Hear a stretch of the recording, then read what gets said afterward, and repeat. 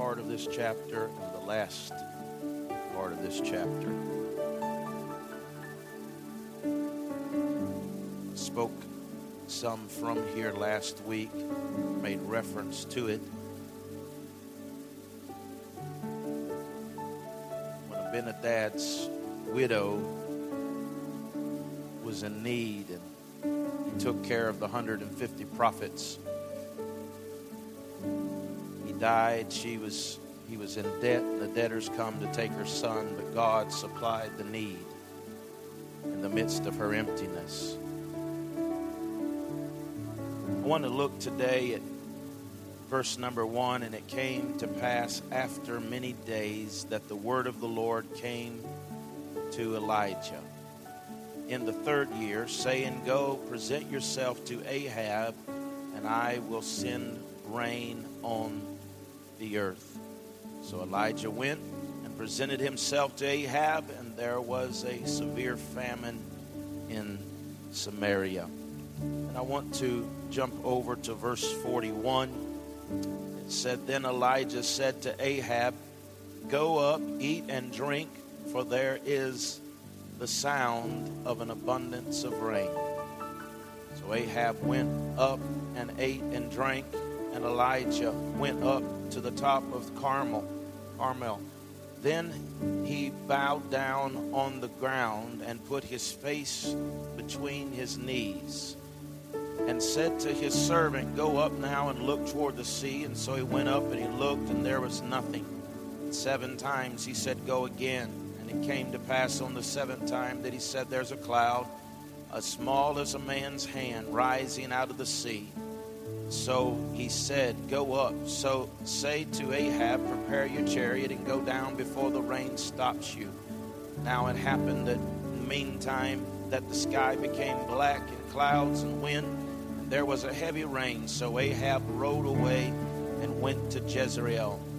Then the hand of the Lord came upon Elijah, and he girded up his loins and ran ahead of Ahab to the entrance of Jezreel.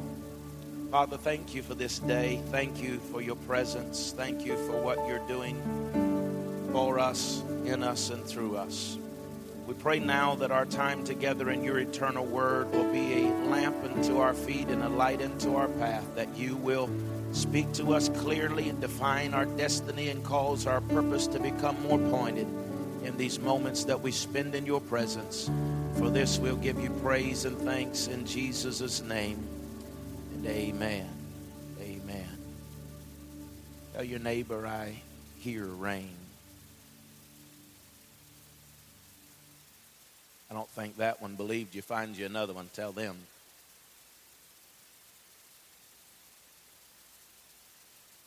I hear rain.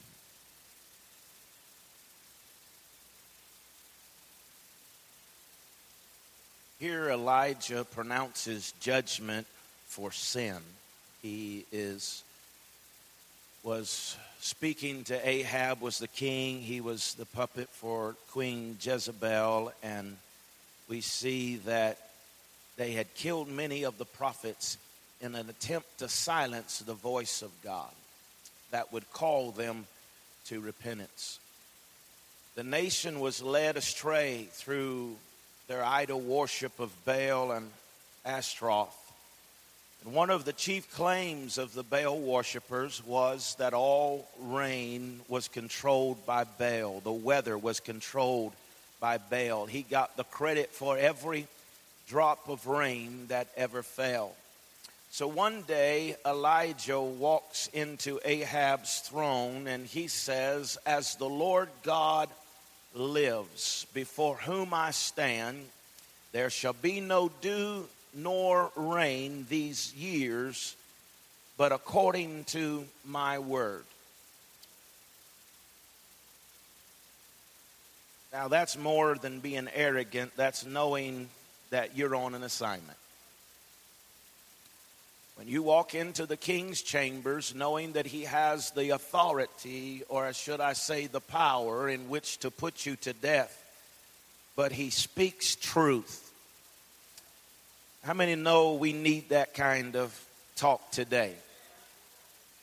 that even though that people may hate on us and they may disagree and even put us out, but we need to hear truth, because truth will give us victory in our lives. You think that, he says, you think that Baal is bringing the rain, but I want you to know, and I'm going to prove to you, that it is Jehovah God that produces rain. And for the next 3.5 years, Israel goes without one drop of rain. The streams and the ponds, the lakes, the riverbeds, they have all dried up. The water reserves have evaporated, and the vegetation is not to be found. The fruit has withered on the vine, and their crops have failed. Famine has swept the land. The grain reserves has now diminished, and there is a failure in the economy. The jobs are lost, and there is a loss of life. Animals are dying as well as the people, and now men begin to resort to cannibalism. Wherever you would look, there is wilderness, there is destruction, there is death. And God miraculously sustains Elijah by a brook and by ravens. Never seen the unrighteous forsaken. Never seen his seed begging for bread. My God shall supply all of my needs according to the economy, according to what is available. No, according to his riches in glory by Christ Jesus our Lord. After 3.5 years, Elijah senses that it's time for a shift. He has not seen anything, but he senses in the spirit that it is time. James 5:18 said he prayed again, and the heavens gave rain, and the earth brought forth her fruit. Some are in drought. The heavens are brass. The blessings are cut off, and we all deal with this from time to time. It doesn't matter how spiritual you are. It doesn't matter how much you read your Bible. You ought to do that. It doesn't matter how much you come to church. You should not forsake the assembling of yourselves together, as a matter of some are. But the reality of it is, doing your best, you will find yourself from time to time in a spiritual drought. Whenever it seems that everything is dry, the heavens seemingly is brass, and it seems as though that no matter how much you have discipled yourself, no matter how much you have disciplined yourself, we're still dealing with this drought, this lack that is in our life. Proverbs tells us in chapter 16 and verse 15, his favor is the latter rain. Hosea 6:3 said, he shall come unto us as the rain, as the latter rain and the former rain at the same time. Joel tells us in chapter 2 and verse 28 that in these last days, says God, I will pour out my spirit upon all flesh.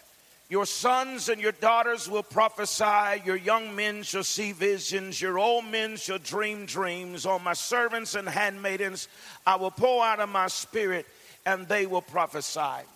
There is a blessing that can only be compared to a deluge or an outpouring, not just a drop, not just a dribble, not just a mist or a dew, but a downpour that comes. And the Bible promises us that in this last day, that such a thing will take place in the earth. I know that it is against everything that we see. I know that it is, at the appearance of it, that there is no way. We are so far away from seeing a third great awakening. It seems as though we're so far away from people even being desperate, or for that matter, desiring the presence of God. it would seem that our world has gone crazy, and there is no desire, there is no passion, there is no hunger for the things of God or the things of the Spirit. But I submit to you today that where we are is a great place to see a downpour of His presence in our hour and in the life in which we live. You see, it was not that it was so the atmosphere was right. It was not that everything had lined up. The stars did not fall into place. The governmental system of the day was not in order and saying we need God back in our country. It was the opposite of that. Kind of looked like what America looks like right now, where they want to exclude God and try to say He's dead and we don't need Him in our government and we don't need Him in our society. But I want to tell you that in the midst of all of that is where God began to reveal who He really is. And I submit to you today that gross darkness shall come upon the earth. That's what Isaiah said. But he said in the midst of gross darkness, he said, arise and shine, for the light has come and the glory of the Lord has risen upon us. Praise God. And so I know today that it may look like that we are in gross darkness, but we are in a great place for a manifestation of God's presence in our life.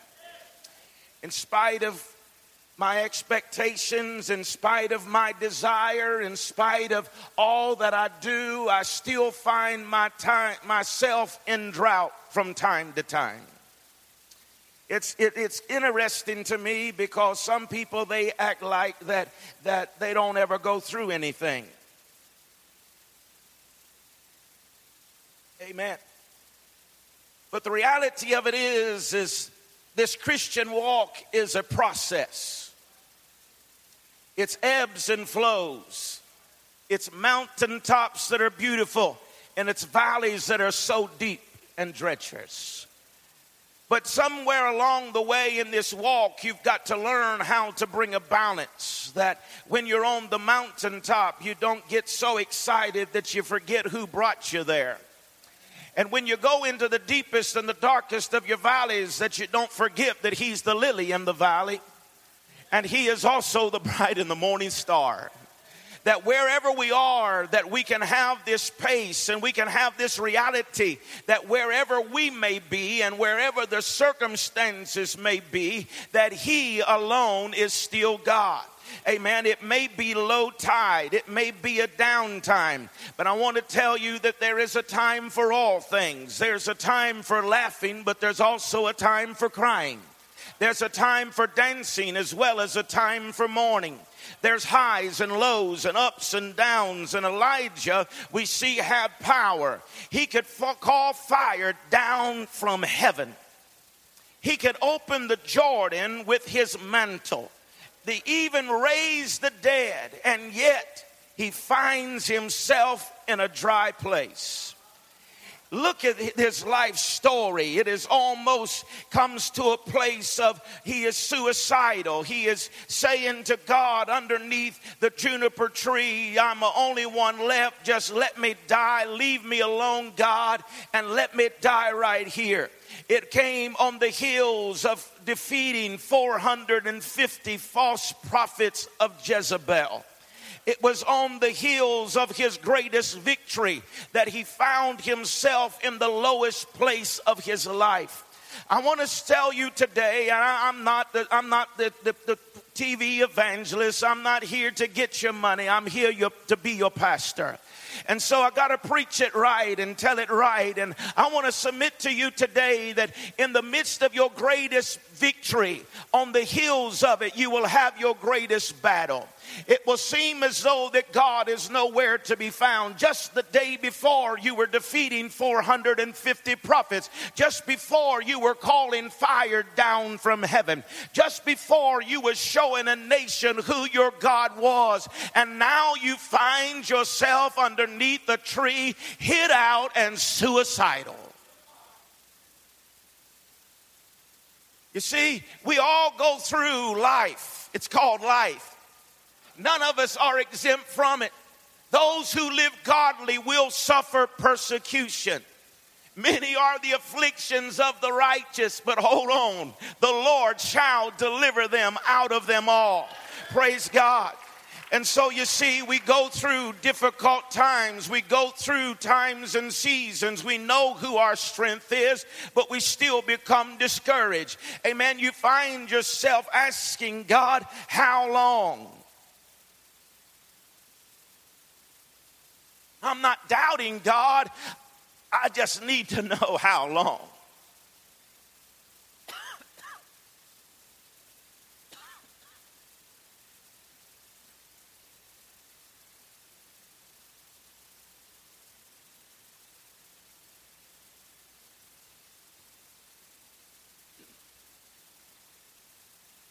Don't need to know how you're going to fix it. Just need to know how long. Don't need to know all the ins and outs. I just need to know. Is it going to be 3 days? Is it going to be a month? Is it going to be 6? If I just know how long. I'm not questioning God's authority. Have you ever asked yourself, have you ever asked God, how long? Amen. Elijah went back to Carmel, back to the place where God had answered his prayer before. Amen. And God had moved before. And he tried, and many times we need to return back to the place that God heard our prayer before. We need to return back to Bethel. We need to return back to Carmel. Amen. We need to return back to the place where the God spoke to us. He gave us direction. Amen. And that's what Elijah did. He returned back to Carmel. Amen. And it was there that he was tried and he was tested. His prayer worked before, and he knew that it would work again. It was there that in that place where that his life began to start. It was there that God gave him direction. And many times in our lives we hear from God. We hear direction. We hear the call. We hear the purpose. We hear him say into our life whatever it is that he says. But then we go from there, and the further we go from there, the more we begin to doubt God. We begin to doubt, did I really hear him right? We wonder, did you really say that? We say, God, I know what you said, but what you said doesn't look nothing like what I'm in. Hey, I've got one witness. Amen. But it is true that we go through life and sometimes it even looks like it's contradictory to what God said. God, you said I was going to be the head, but I look like the rear end. God, you said I was going to have a life of joy, but it looks like more hell than heaven around here. God, you promised me my family, and they're going crazy. They don't even want to hear about the goodness of God. God, it looks contradictory to what you have said to me. And we begin to doubt because of what we see and forget what we have heard. But we need to look back over our shoulder and see where God has already brought us from. Whenever the devil starts messing with your head, just look back over your shoulder. When he tells you that you had it better before, just look back over your shoulder. When he tells you how worthless it is to serve God and worship God and give to, just look back over your shoulder and remember where he has brought you from. Remember that you weren't always dressed up and in your right mind and looking as good as you are today. But there have been some troubles and there has been some difficulty that has come your way. Some of you, if God would have not come to where you were, you wouldn't even be in existence today. But it was the goodness of God that when you couldn't even get out of where you were, he came to where you were and he pulled you you out of a horrible pit, set your feet upon a solid and a firm foundation, established your coming in and your going out, and he called you blessed, wrote your name in the Lamb's book of life, and said, you're a partaker of my divine nature. I've chosen you. I've called you out. You're predestined, praise God. And I'm so thankful that he has. Does anybody else want to thank him today for where he has brought us from?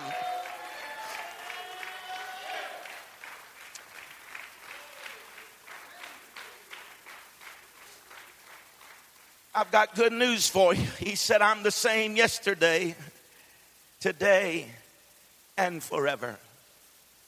And so what he did for you then, he's still about to do right now. And he's got you covered in your future. Slap your neighbor a high five and tell him he's got your future covered.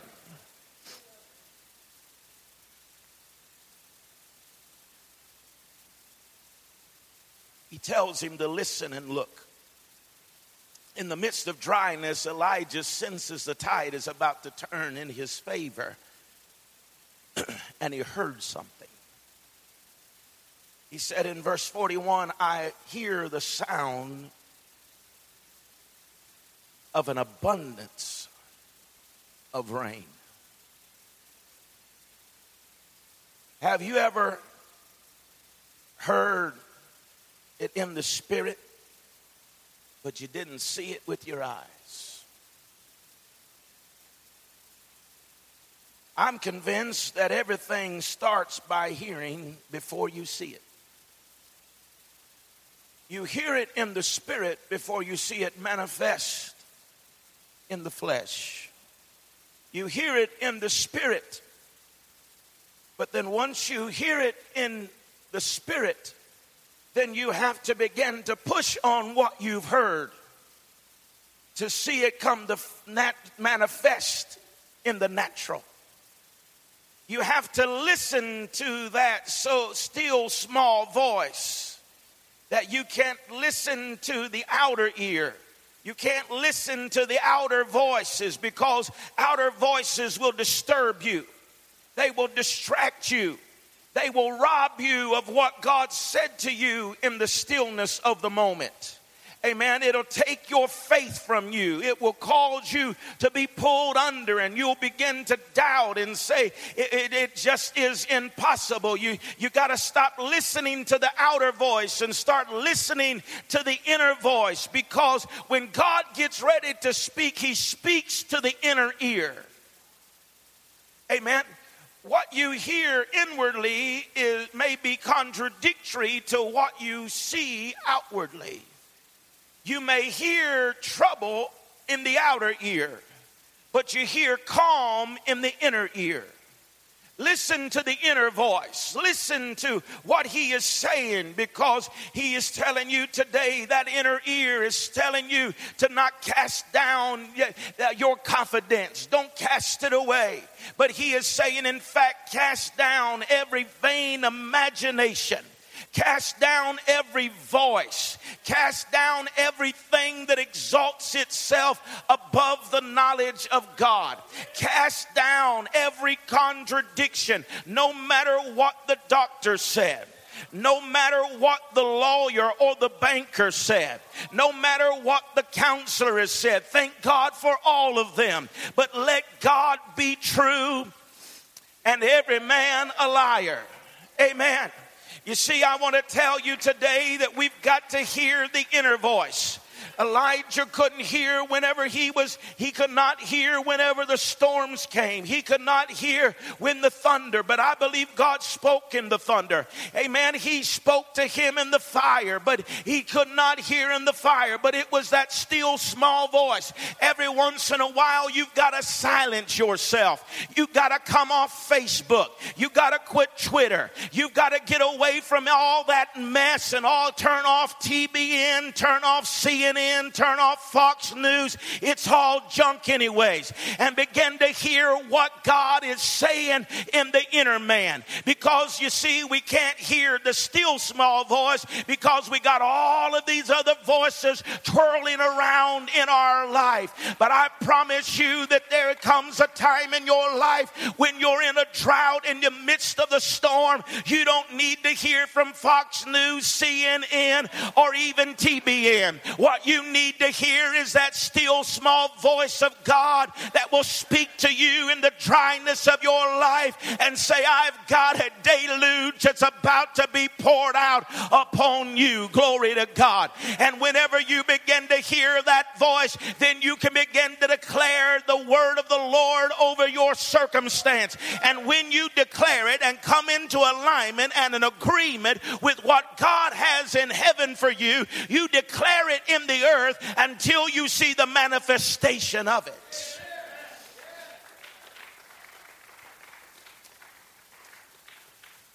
God said, I've got rain for you, but yet Elijah went and put his face between his knees. That's the birthing position. But it's also the prayer position. Some people say, well, whatever God wants, that's what's going to happen. So, whatever. Well, if that's true, why did Elijah pray? He heard the will of God, but now he begins to pray for the will of God to be manifest in the earth. That's the reason why we're going to have prayer time. We're going to have reset prayer here August the 7th through the 28th, because we know what God is saying, but we want to see it manifest. We want to see the fulfillment of it. And so we're going to set a time aside this month. How many know a month's not very long when you start thinking about your life? Amen. He begins to pray. And as he begins to pray, he tells his servant, he said, go look. I heard, but you go look. I heard it, you go see it.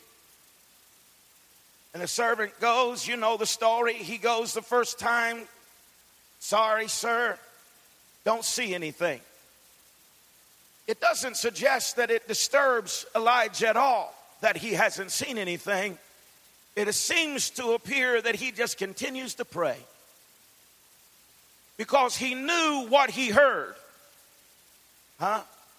So he just continued to pray for the manifestation of it. Thy kingdom come, thy will be done on earth as it is in heaven. This is what God has in heaven. He wants it established in earth, but we must pray that it happens. And so he says, go look again, go look again. 6 times he goes, he comes back and says, I see nothing. But the 7th time he comes back and he says, I see a little something.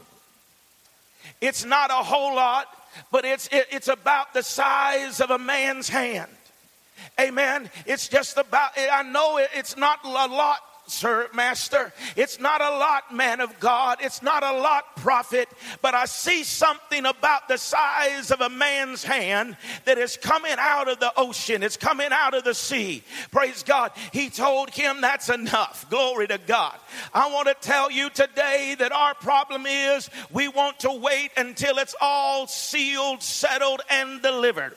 But what we've got to learn how to do is praise him in the little thing. We've got to praise him whenever all we see is a little cloud about the size of a man's hand. But you know that what the word of the Lord said, and it may look like that at a distance, but that is coming toward us. And the fact that it is coming toward us, we're going to go ahead and prepare ourselves for the rain that God said is going to come.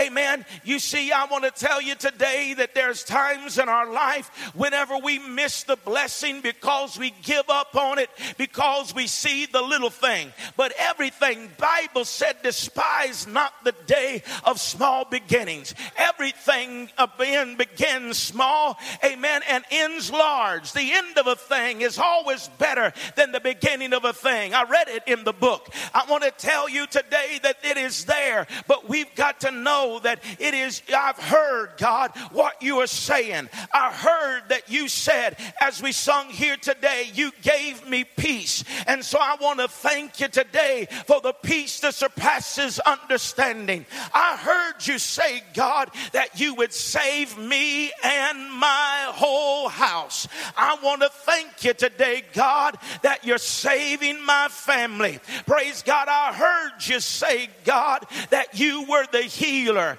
that you would heal all of my infirmity and disease. And so I just want to thank you today, God, that even though my body may not have lined up right yet, that your word is still, I see it, it's the size of a man's hand. But there's a cloud that is coming our way. It's not a dark cloud, but a glory cloud. It's a present cloud. It's a purpose cloud. It's an anointing cloud. It's his anointing that is coming toward us to fulfill his word over our life. If you believe it, give him some kind of praise today.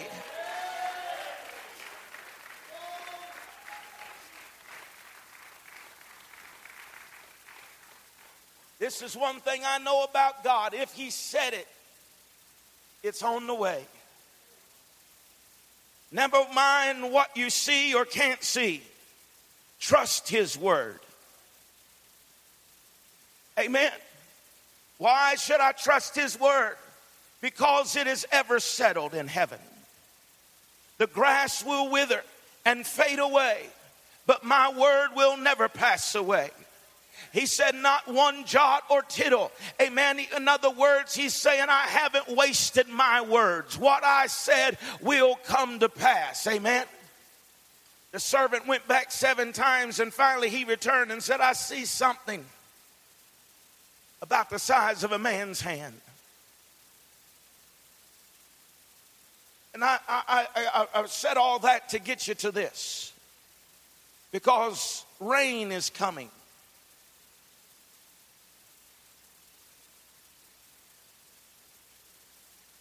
Rain is coming.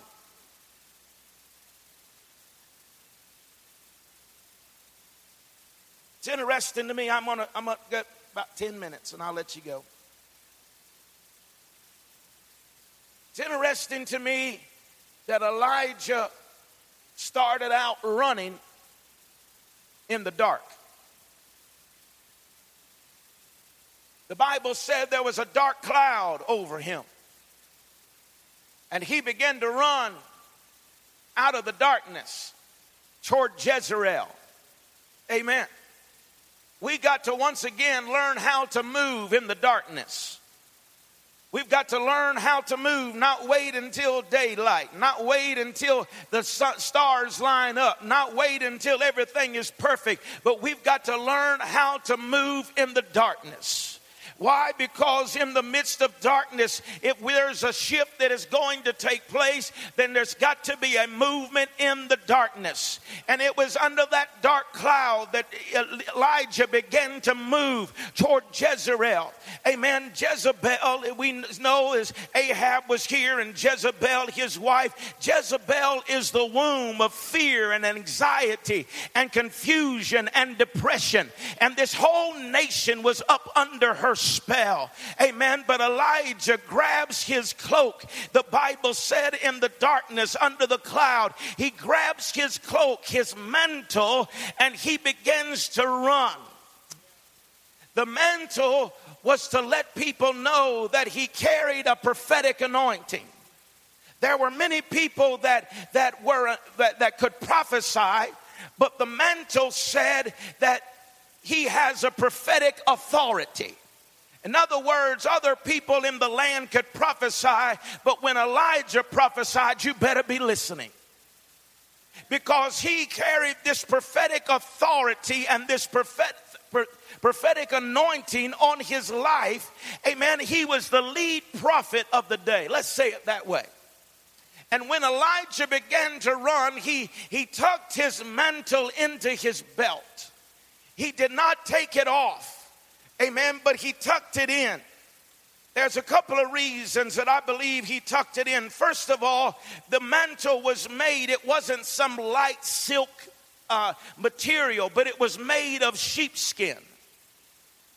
It was heavy. And I believe and it was long. And for two reasons, he picks it up and he tucks it in and begins to run. Number one is because of the length of it. Amen. It was long. And if he began to run with this long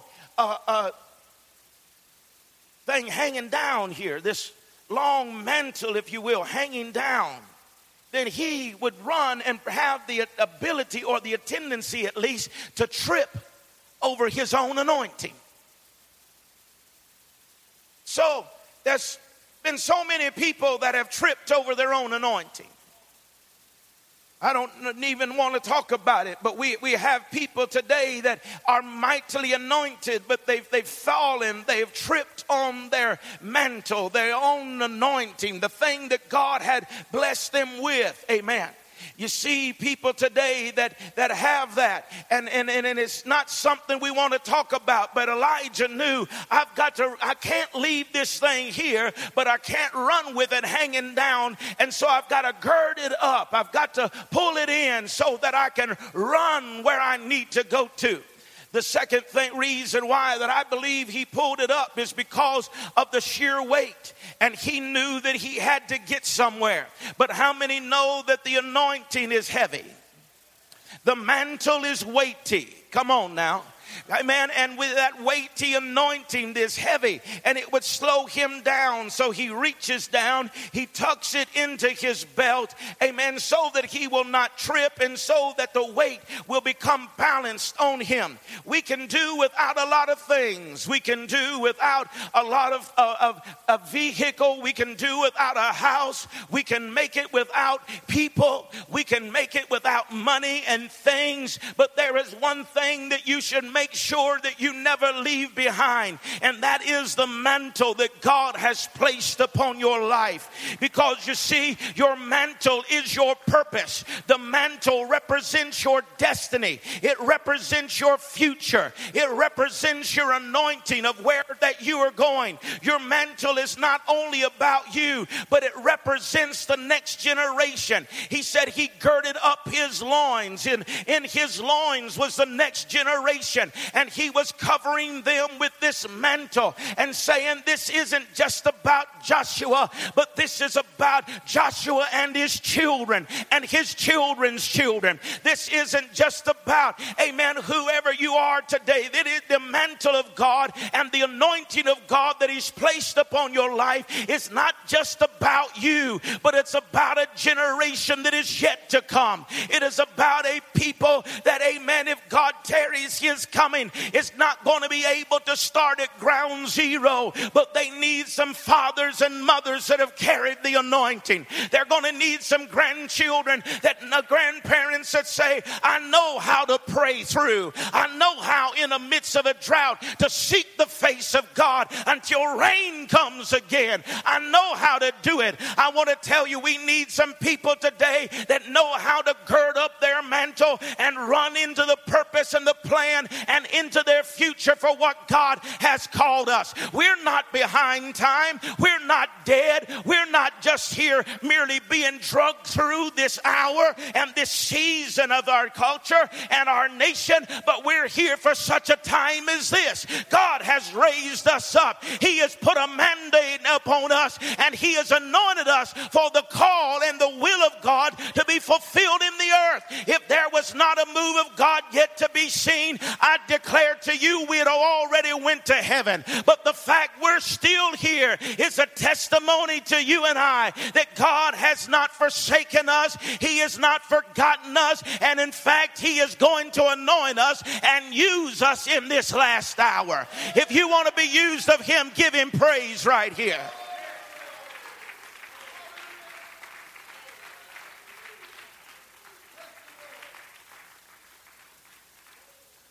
watch this.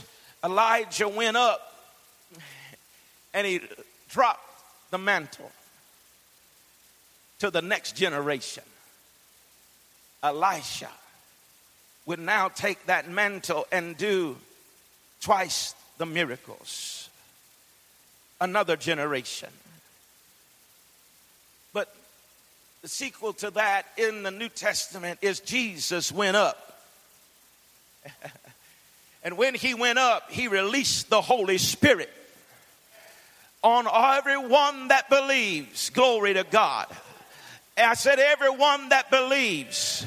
When he went up, he released the Holy Spirit so we could do signs, wonders, and miracles, so that we could heal the sick, so we could set the captive free, so that our school system would be better, so that our cities would be better, so that we could stop this crazy violence that's going on in our nation. He didn't send it to us so we could cower in a corner. He sent it to us so we could rise up and be militant in this hour and say, in the name of Jesus and the power of the Holy Spirit, we will overcome.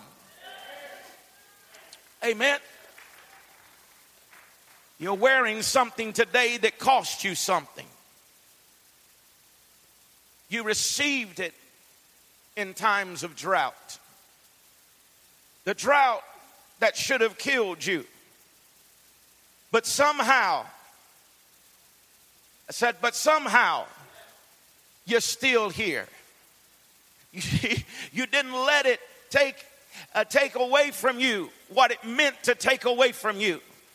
But in fact, you turned it around and you took out of that drought what was trying to take from you. You took from it and you came out with a greater anointing on your life than ever before.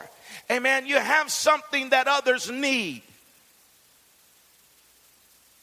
Amen. You have something that others need.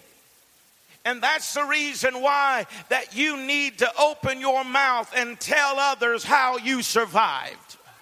How that even though the storms came, even though the droughts were very real in your life, you know that you made it. It wasn't, as Andre Crouch said, through it all, I learned to trust in Jesus. I learned to trust in God. Through it all, I learned you can depend upon His word. Don't just sit in silence and allow your brother and your sister to go through a drought alone. Open your mouth and tell them how you survived the test, how you overcome addiction, how you came out of that bondage, how you came out of that sin that was sure to send you to hell. But by God's grace and His mercy, He pulled you out of that horrible pit and gave you a blessed hope. Open your mouth and tell Him how good He is, even though the rain may have ceased and the storm is still blowing, that He is your God, He is your comforter, and He is your Prince of Peace.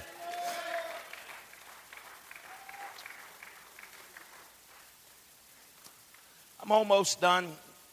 Elijah started running in the dark toward Jezreel.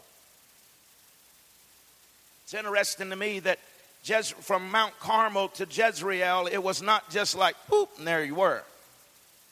It wasn't at the bottom of the mountain. But in fact, from Mount Carmel to Jezreel was 25 miles. Amen. Now, I know that doesn't mean a whole lot, except whenever you put this in context, that Ahab got a head start. And he wasn't running, but he was being pulled by his horses. You study the horses of the day, and the king always had the best and the fastest horses. Amen. And I want to tell you that those horses were the best and they were the fastest. And he got a head start. Somebody today may think the enemy got a head start on you. It may feel like that you have already been done in and you haven't even got started yet. But I come to speak to an Elijah today. I've come to speak to the spirit of Elijah inside of you. that may feel like that Ahab has got a head start on you. He's got more ability. He's got the fastest horses. But also I want you to understand that Elijah, when he came off of that mountain, he was not coming on his own power.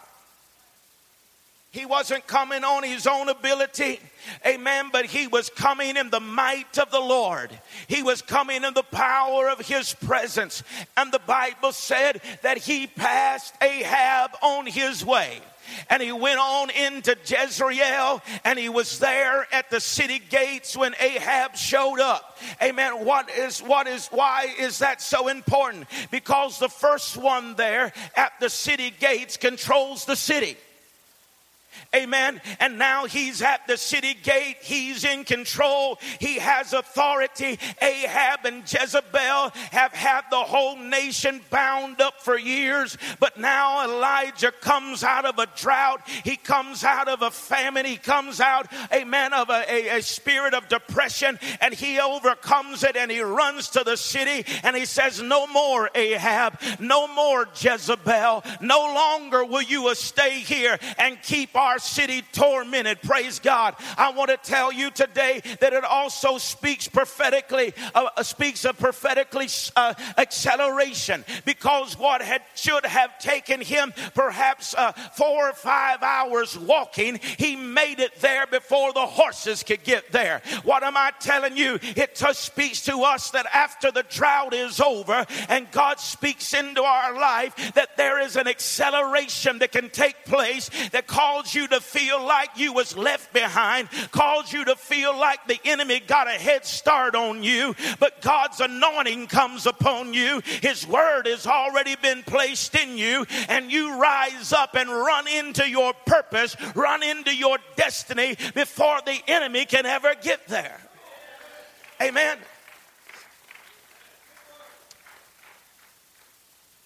Elijah runs from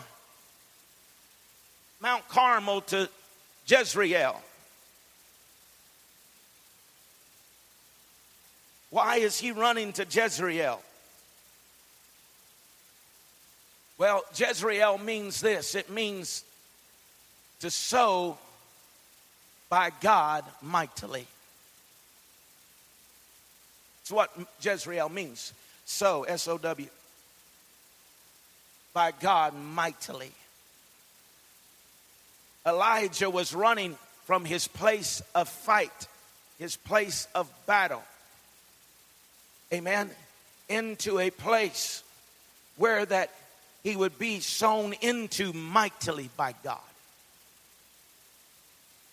Elijah was running into the place that God would sow into his life, and he would need it for what he was going to face.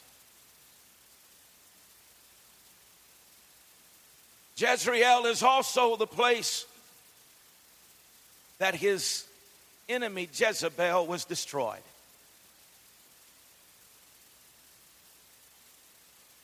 He runs from the place of the mountain to the place, the valley, into Jezreel, the place where his enemy would be defeated and God would sow mightily into his life.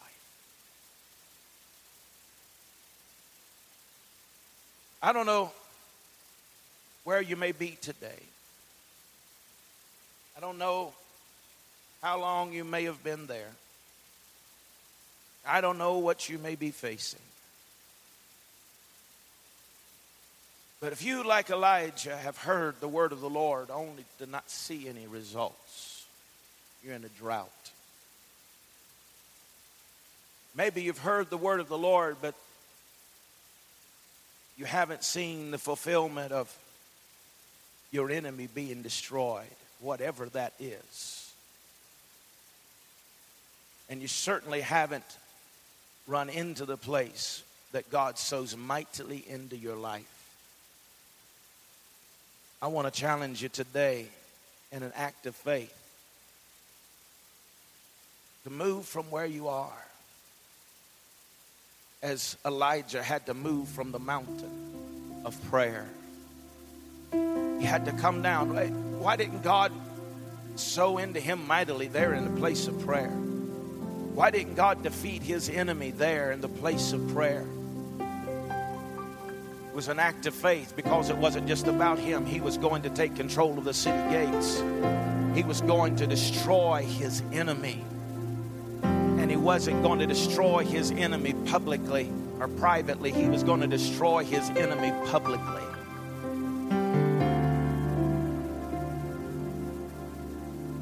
Whenever your enemy comes at you publicly, don't be surprised when God destroys him publicly. Goliath hurled his words of accusations against God and called David everything in the book publicly. And God allowed David to destroy him in the face of a nation. I don't know what your struggles may be today. I don't know what you may be dealing with in your life. I don't know where you may be. It may seem like that it's so dry that there's no way that you could ever come out from under it. But I come today to tell you the scripture says that we are just like Elijah. We pray and God hears our prayers. You're here today and you say, Pastor, this word is for me. I receive this word today in my life. I'm in that place and I just need him to sow mightily into me. Maybe it's an adversary that you need to be destroyed. But you say, I'm in that place of prayer, but I'm going to run down this mountain into the city of Jezreel. Take control of the situation. Allow God to sow into my life. Stand with me today, please. This word